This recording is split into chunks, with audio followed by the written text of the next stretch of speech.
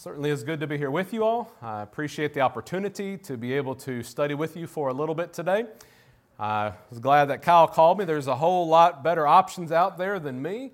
So when you get desperate, I guess you scrape the bottom of the barrel. So you get it today, but I'm glad to be with you all. You're a special congregation. I appreciate so much the good work you're all doing here in Nicholasville and how you all hold up Kyle's hands, and while he and Holly labor here with you all, you're all a special group. So I'm glad to be able to be with you all for a few minutes this afternoon. And the lesson I have brought today is something I preached about 9 months ago. And the way the lesson came about is I read an article back in, I want to say April of last year, something like that, and it stuck hard in my mind. I mean, it just flat stuck in my brain, and I couldn't get it out of my mind, and I felt compelled to respond to it, and I debated writing an op-ed or something to this article, but instead I put together a sermon, and so I preached it for the Saints at Central, and I remember that you all have actually an interest and a willingness to study some of these more controversial topics. I've spoken on some here in the past, so I thought you all might appreciate this one. Some congregations aren't as open to discussing subjects like homosexuality and things such as that. But this article didn't upset me as much as it aggravated me. And I read it several times. I shared it with some of my thoughts with others. I may even talk to Kyle about it at some point. I can't recall. But it didn't stop me from just dwelling on it. I couldn't let it go. And it's not a bad article, I guess you could say. And I realize I'm giving it some traction because I want to share the whole thing with you all here in this lesson. But it involves a hot topic, homosexuality, and one that we need to stand ready to give a defense for if we are to be light bearers for the Lord. And on the screen you'll see, here's the article, and it was online of course, but the title is American Churches Must Reject Literalism and Admit We Got It Wrong on Gay People. And this is an article by Oliver Thomas, who actually happens to be a retired Baptist minister and a member of USA Today's Board of Contributors. And like I said, it was published end of April last year. And the subtitle, if you see down below there, the subtitle states that churches will continue hemorrhaging members until we face the truth. Here's the truth. Being a faithful Christian does not mean accepting everything the Bible teaches. Now, you can see right away why that crawled all over me and why I kept reading, of course. In this article, Mr. Thomas claims that the church is literally killing itself and will soon perish if drastic movement towards acceptance of homosexual lifestyles isn't made quickly. Now, if you can kind of roll your mind back to April last year, there were some things going on, like the Methodist Church was discussing whether or not to split, which, by the way, they had just recently done. And so the context about a year ago, this was definitely a hot-button subject, and it still continues to be. And this lesson is not intended to bash gays or condemn homosexuals to the fires of hell. There's plenty of those sermons out there. So if that's what you're worried about, you can relax a little bit. I simply want to read through this article with you. And I hope you'll be able to see it. It'll be as big as I could make it up here. And I want to read through it. I want to challenge you all to think about what is being said in the article and to begin to form your own response to it. And then maybe afterwards we can talk about it back there in the foyer or something like that. But let's get started. Let's read through this article. So here's an excerpt from it. This is just screenshotted, so I didn't change it at all. Mr. Thomas, and I'll read it here so I don't crane my neck. He says, a sad thing is happening in America. The church is killing itself. A great revelation has occurred that is bringing joy and happiness to millions, but it's being met with resistance and retrenchment from many of my colleagues inside the church. The revelation, here it is that LGBTQ people are just like the rest of us, only LGBTQ. They are not perverts, nor are they abnormal, as the Diagnostic and Statistical Manual of Mental Health Experts once declared them to be. People don't choose their sexual orientation any more than they choose their race or gender. This is what lay behind a recent comment by Mayor Pete Buttigieg of South Bend, Indiana, that Vice President Mike Pence's quarrel, if he has one, is not with the mayor. And I don't know if y'all remember that, but that was about a year ago. And here's a quote. Your quarrel, sir, said the openly gay Democratic presidential candidate, Buttigieg. He says, your quarrel, sir, is with my creator. The United Methodists, one of America's most beloved denominations, are doubling down on their opposition to gay clergy and gay marriage by threatening expulsion to congregations that don't toe the line. The threat is particularly ominous given that the denomination, rather than the local congregations that paid for them, hold title to the church buildings. Okay, that's page 1. So a sad thing is happening in America. The church is dying, he says. Now, the author claims that the church, now by church, you understand, he means all Christian denominations that accept and teach those 5 core concepts of Christianity. And that's a whole other lesson for another time. So he's speaking very broadly. The church, he's saying, is falling on its sword all because it refuses to accept and adapt to the good news that's bringing joy and happiness to millions, he says. Now, when you hear good news, my first thought was the gospel. No, he's not talking about the gospel of free salvation in Jesus the Messiah. No, this great revelation that he's referring to, as you see here, is that homosexuals are not abnormal. In fact, he says that they're just like the rest of us, in his quote. Now, I assume, I don't want to be sarcastic here, but I assume rest of us equals non-homosexuals, and certainly I wouldn't think he'd be so short-sighted as to split all mankind into just 2 groups based solely upon sexual preference of the 2 traditionally accepted genders.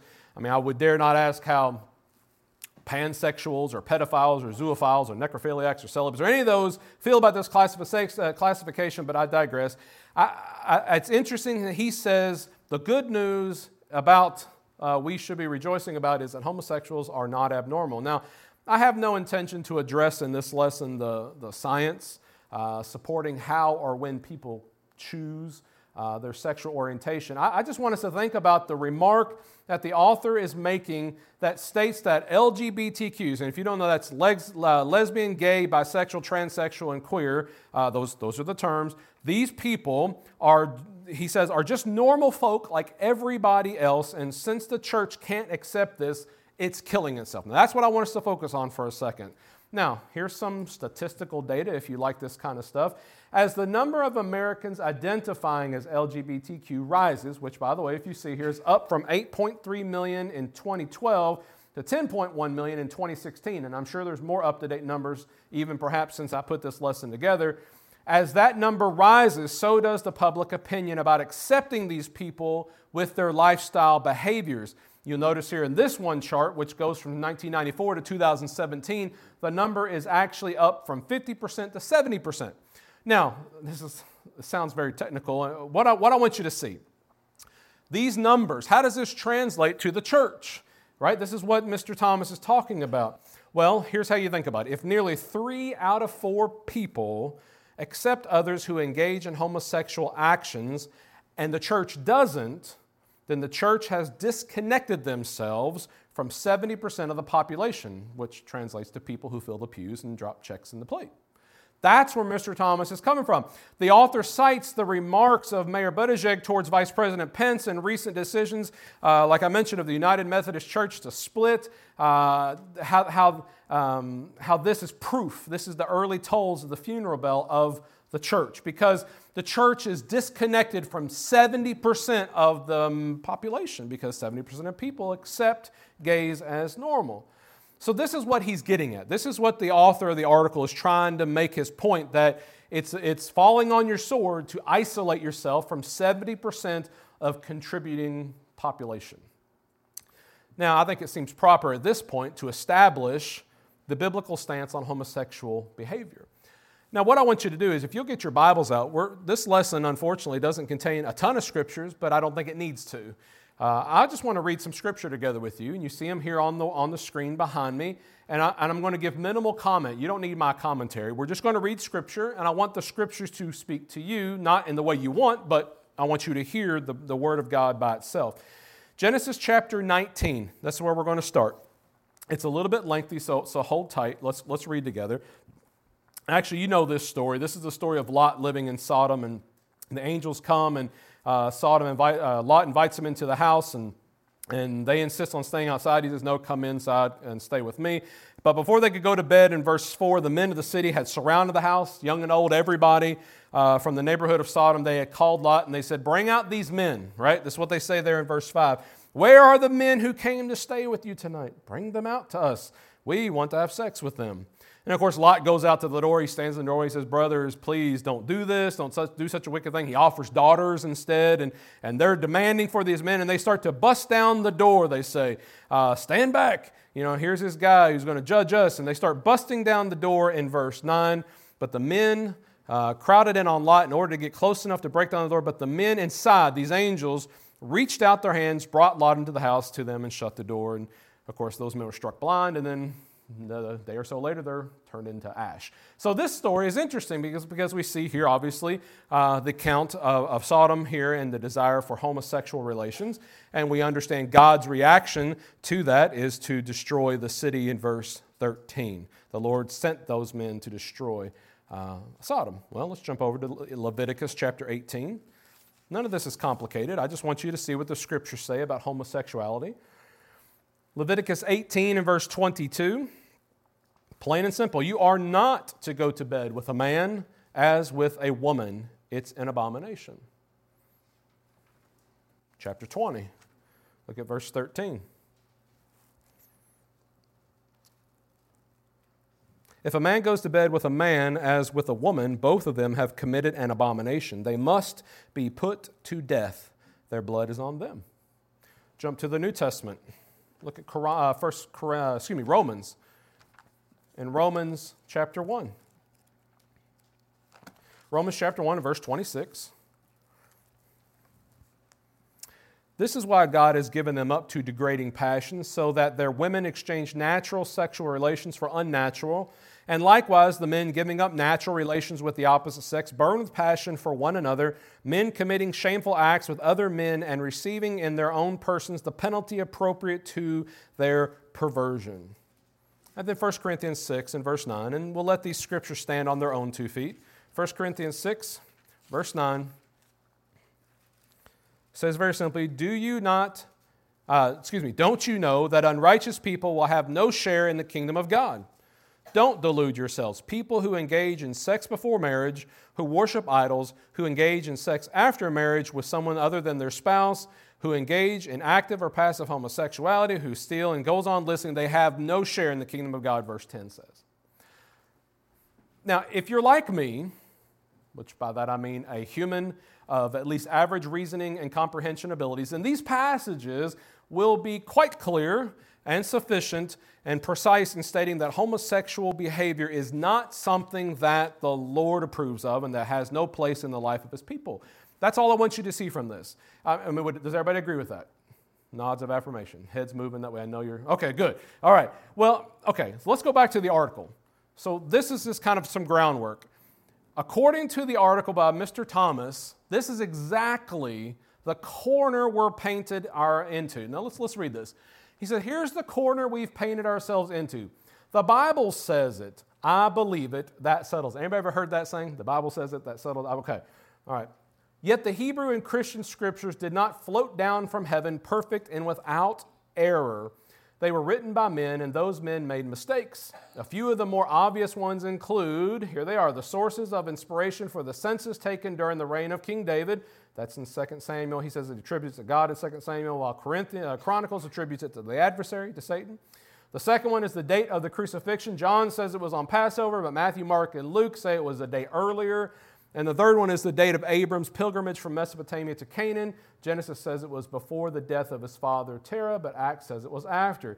Now, this looks like kind of a good point, right? He says we've painted ourselves in the corner. He's saying that since the Bible was written by fallible men and contains some obvious mistakes, then we are at liberty to discount any teaching therein that may not sound or seem to be correct, based upon the possibility that it was maybe written wrong or recorded somehow. Now, I stated a moment ago that I possess average intelligence, but listen, I'm no fool who will paint himself into a corner if I can help it. Let's take a minute to challenge the author's line of reasoning and briefly examine these errors. I think this would be a good exercise to examine these errors that he claims the Bible contains. After all, let's say this. Here's the premise.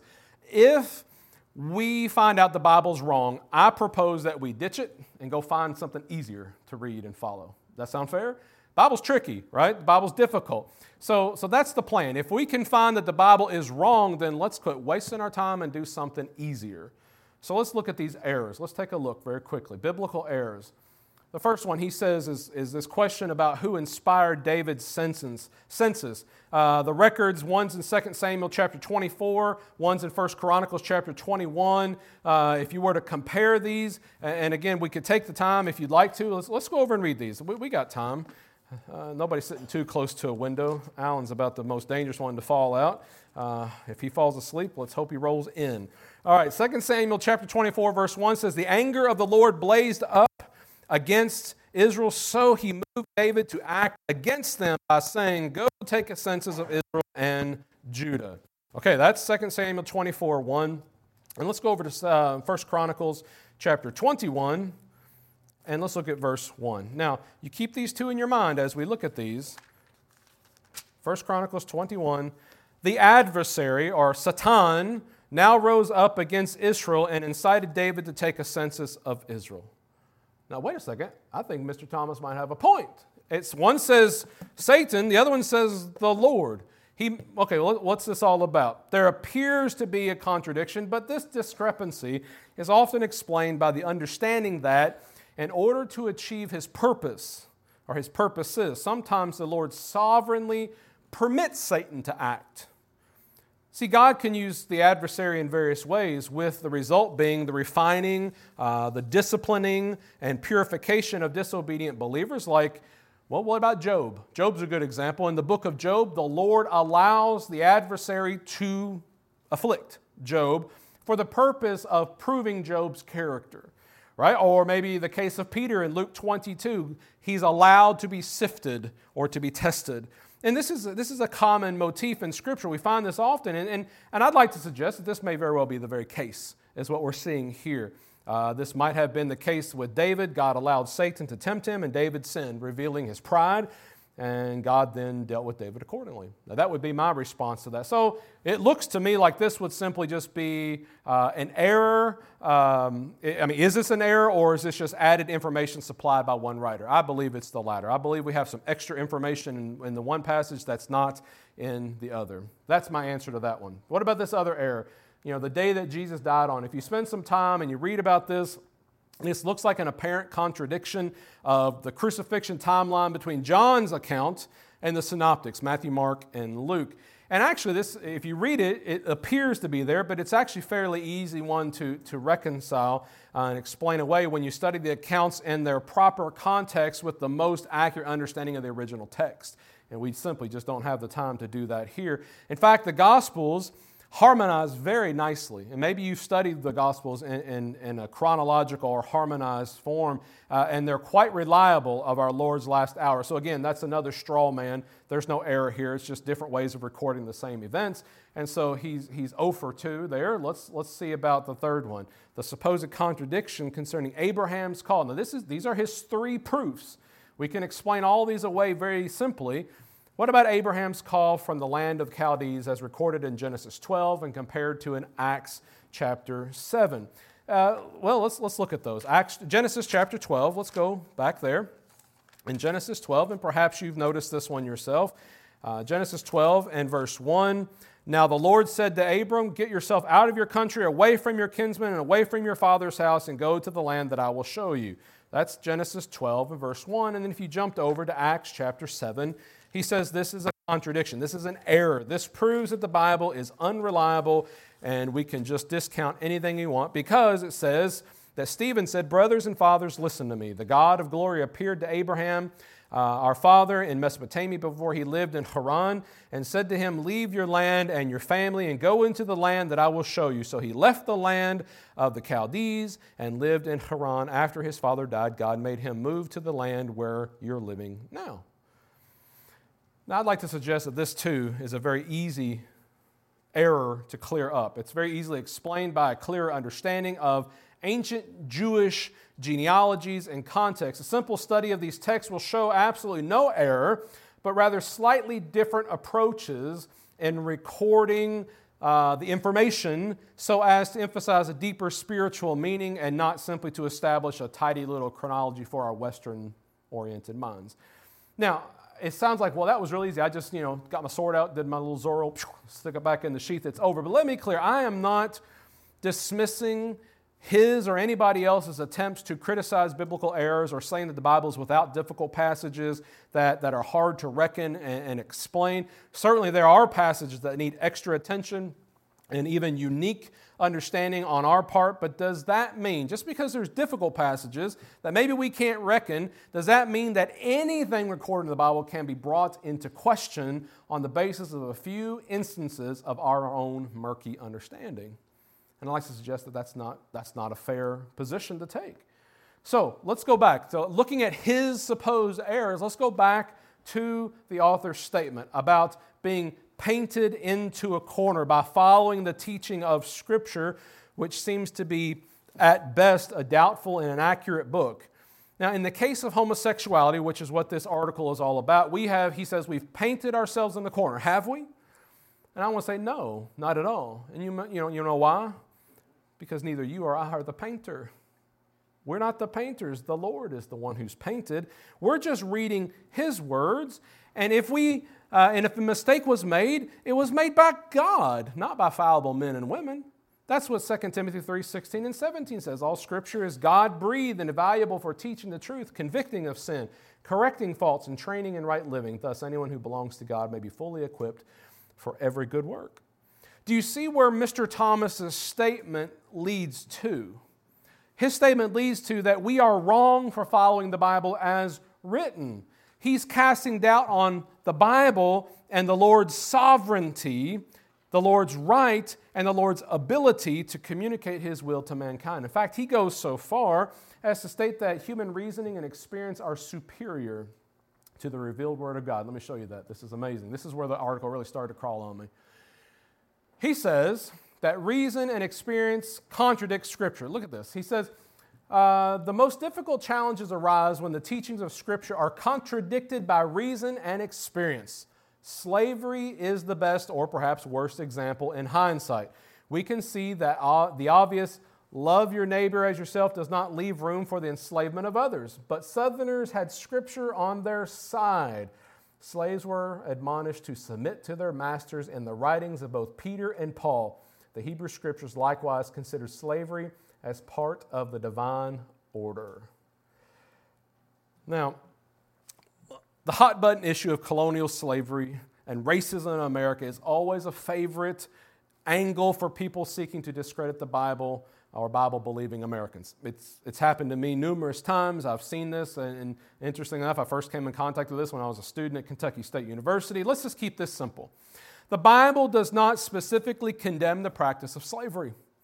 In fact, the Bible gives instructions on how slaves should be treated. You could read Deuteronomy chapter 15 or Ephesians chapter 6 or Colossians chapter 4. It gives instructions on how masters are to treat their slaves, but it does not outlaw slavery altogether. So on that one, I concur. And many people see that this is the Bible condoning all forms of slavery.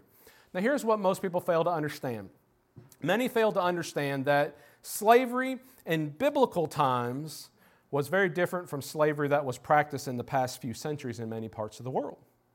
See, the slavery in the Bible in biblical times was not based exclusively on race or skin color or something such as that. People were not enslaved because of their nationality or like I said, skin pigmentation. In Bible times, slavery was based more on economics. It was a matter of social status. The fact of the matter is you can read in Scripture and you can read in other non-biblical sources from the time period that people would sell themselves as slaves when they could not pay their debts or provide for their families, much more like tenant farmers or things such as that as we had in our country in times past. In fact, in New Testament times, sometimes doctors and lawyers and even politicians were slaves of someone else. I mean, today we might call that indentured servitude or maybe even employment. Some people actually chose to be slaves so as to have all their needs provided for by their masters. My friends, what you got to understand is this is, again, a type of a red herring here. The slavery of the past few centuries is often based exclusively on nationality and or skin color. In the United States, many people of African descent and dark pigmentation were considered slaves because of their nationality and that alone. Many slave owners truly believed black people to be inferior human beings. Let me tell you something, the Bible condemns that. The Bible condemns race-based slavery in that it teaches in Genesis chapter 1 and verse 27 that all men are created equal in His image. There is no difference between race and blood types and nationalities. So that's condemned in Scripture, and at the same time, the Old Testament did allow, though, for economic-based slavery, and it regulated it. In fact, the key issue is that slavery, that the slavery the Bible allowed for in no way resembled racial slavery that plagued our world. In fact, the rules in the Bible for slavery actually protected the slave many times. So it's not the same. It's apples and oranges. But my question here is, does his argument justify his next statement? And his next statement is this: we, mankind, knew better. Do you hear the arrogance in his statement? Look what he says. But we knew better than God. Even so, it took a bloody civil war before Southern Christians came to grips with the fact that blacks were not inferior to whites and should not be systematically kidnapped, murdered, raped, and enslaved. And even that wasn't enough. The rise of the Ku Klux Klan, white citizens' councils, and private K-12 segregation academies across the South attest to how slowly prejudice dies when it is supported by proof texts from the Bible. A similar thing happened with women's rights. While the Apostle Paul again exhorted women to submit to their husbands and keep silent in the church, reason and experience taught otherwise. Despite Catholic and evangelical resistance, more and more of today's churches are elevating women to positions of leadership and authority. We knew better. Mankind, we knew better without a doubt. Now, let me say this again before I get off the slavery thing too far. Without a doubt, many slave owners living in America in the 18th and the 19th centuries claimed to be Bible-believing Christians. Without a doubt. I personally don't know any of them or have spoken to any of them about their beliefs, so I'm not going to paint them all with as wide of a brush as our author did. But I don't think any Bible-believing Christian living today would say that cruelty towards a fellow human is allowable or approved by the Lord. And they would be correct. We are called as disciples to be kind and compassionate towards all people. As imitators of Jesus, we are to communicate the Lord's good news to all people, regardless of age, race, gender, or sexual preference. And we're to do that with love and with patience. And so as I see it, it all boils down to lines in the sand. You know what I mean by that? There's a line in the sand. Rarely is there a truly neutral position on an issue. That's pretty rare, actually. There are usually two or more sides that must be considered.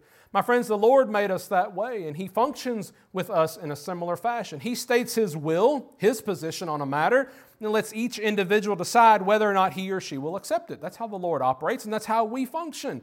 The Lord has drawn His line in the sand on many issues, and we must choose which side to stand on. And you know these issues. You've heard these. They're always to be talked about. Issues like women's role and position within the local church and the home, and issues of bound and acceptable marriages in His sight, or permissible reasons for divorce in His sight, or appropriate conduct for congregational leaders and elders, and, of course, the homosexuality issue. My friends, as the sovereign creator of all that exists, the Lord has the right to draw His line wherever He desires. He draws it where He wants. And the Lord created us with a free will to accept His line or not. See how that works? And that's it. It's just that simple. So let's finish up Old Boy's article. He says, did we get it wrong?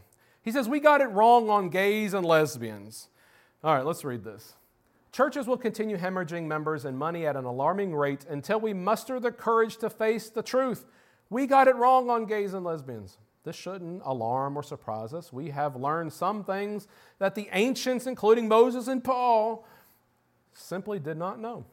Not even Jesus, who was fully human and therefore limited to what this first century humans knew, could know about cancer, schizophrenia, atomic energy, and a million other things that centuries have taught us. Do you hear what he's saying?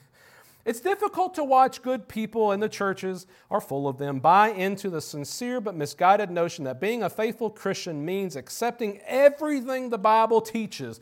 We don't impose the death penalty on adulterers, Sabbath breakers, and rebellious children, nor do we chase women from God's house because they're menstruating or exclude men because of their physical handicaps. Yet all of this and more is commanded by the Bible. The time has come for Christians to take a deep breath and ask themselves, what does loving my neighbor and my enemy as myself look like?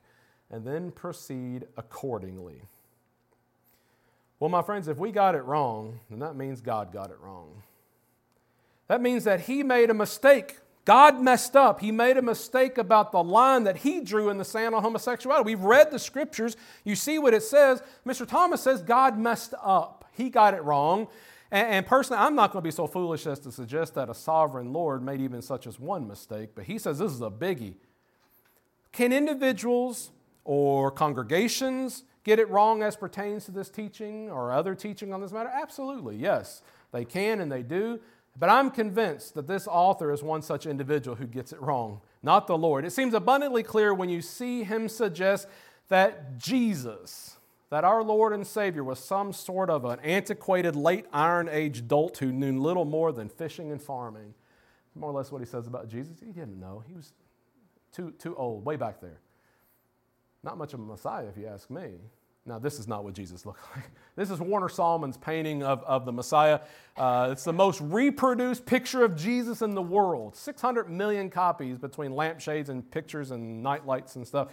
600 million. That's not what he looked like at all. If you want to know what he looked like, type in face of Jesus, popular mechanics, or maybe it was popular, and they actually did an anthropological recreation. He looks like somebody you'd see on CNN when they report on ISIS. Right? If you want to see what he looks like, go look at that. Jesus looked like people over there look like.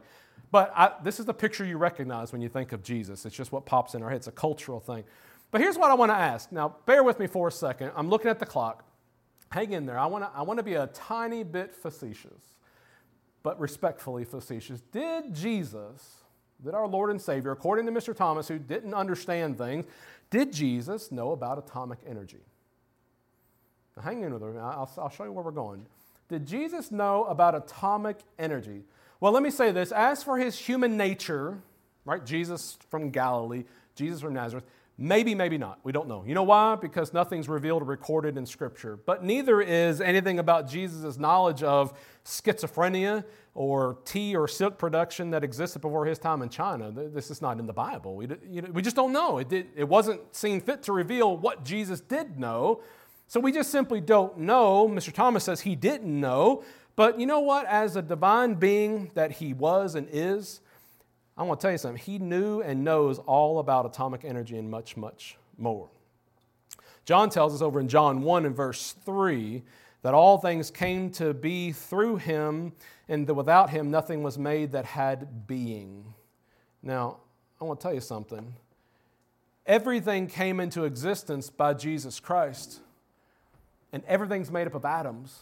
I'm going to bet Jesus knows about atomic energy, if you understand where I'm coming from. I'm going to tell you something. Jesus knows. He understands. He is the perfect Savior. He's the Messiah. And my friends, it covers schizophrenia, it covers cancer, it covers tea and silk production in China, and quite a bit more than we can wrap our little minds around. Would you agree? Here's what I'm kind of boiling down to. A spiritually mature Christian is fully capable of rightly dividing the Scriptures and applying them to this present life. It's not something that's reserved for the elite and the theologically trained or something such as that. A spiritually mature Christian, she will do with supreme respect for the Lord and His will. What would she do, right? He or she will do so. She will understand Scriptures and apply it. He or she will do so with honest hearts, open to receive the implanted Word, whether we like it or not. He or she will do so and teach others with love and humility, knowing that we are all made as image bearers of the Almighty Lord. That's what loving my neighbor as myself looks like. Being a spiritually mature child of God, reading what God says, understanding that He's a holy God, and if we want to come into His presence and be holy, then we must do what He says to come into His presence, whether we like it or not. Well, you can maybe see why this article annoyed me a little bit. And you know, I sat and thought about it after I read it, and I reread it, and I read it, and I reread it, and I asked myself, is the church killing itself by standing on the Lord's side of the line regarding homosexuality? And you know what the answer is? Most likely. Most likely in popularity. Yep. And most likely in worldly influence. Probably. Especially when you realize 70% of people accept it. and God doesn't accept the action.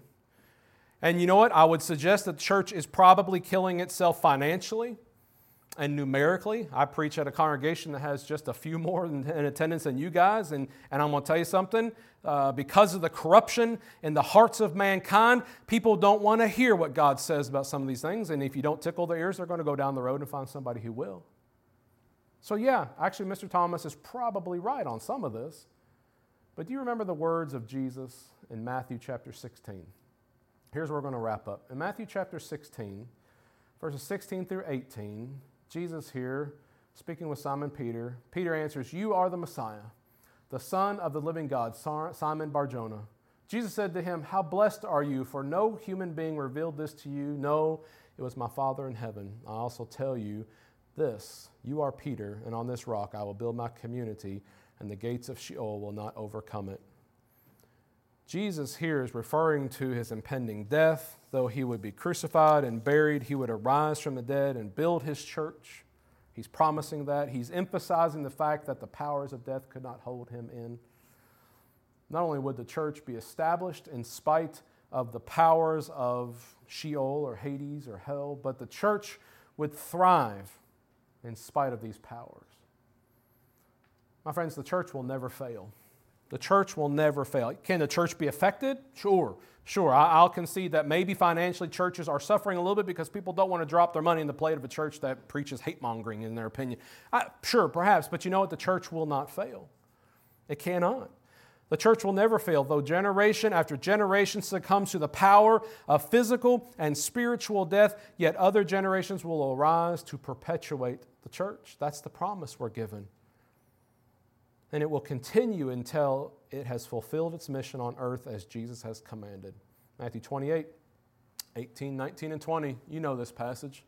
You've heard it many times. Jesus came and talked to them. He said, "All authority in heaven and on earth has been given to me. Therefore, go and make people from all nations into disciples, immersing them in the name of the Father, the Son, and the Holy Spirit, and teaching them to obey everything that I have commanded you. And remember, I will be with you always, yes, even till the end of the age." My friends, articles like this one that we've looked at this afternoon, they represent the current and rapidly growing opinion of many Americans today.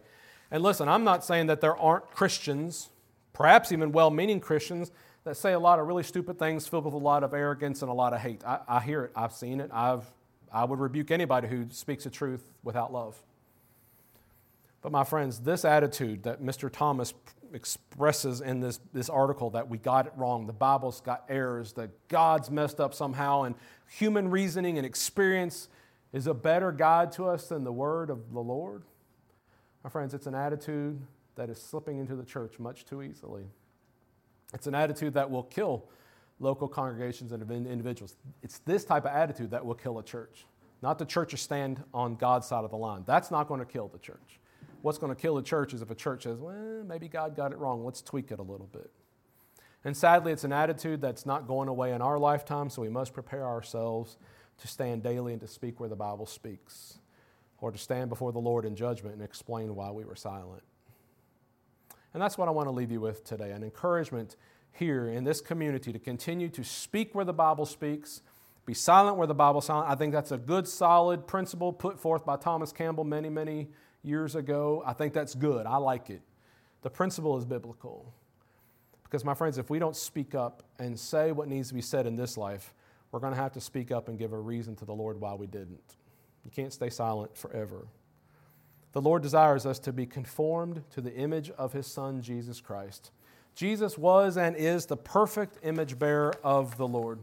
That's what Hebrews 1 and verse 3 says. This Son is the radiance of the glory of God, the very expression of God's essence, upholding all that exists by His powerful word. And after He through Himself made purification for sins, He sat down at the right hand of the Majesty on high. Jesus Christ is the perfect image bearer of the Lord.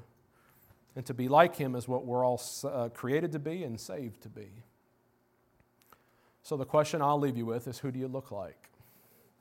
Do you look like the Lord? Are you standing on His line? There's so many little questions that are nice and catchy to put in here, but you understand what I'm asking. If we are to be holy as He is holy, Do we look like him? Do we talk like him? Do we stand where he stands? Do we show the world by what we do and what we say and how we act that we are peculiar, that we are different, that we are not like the world of darkness? My friends, there's an invitation song that's been selected.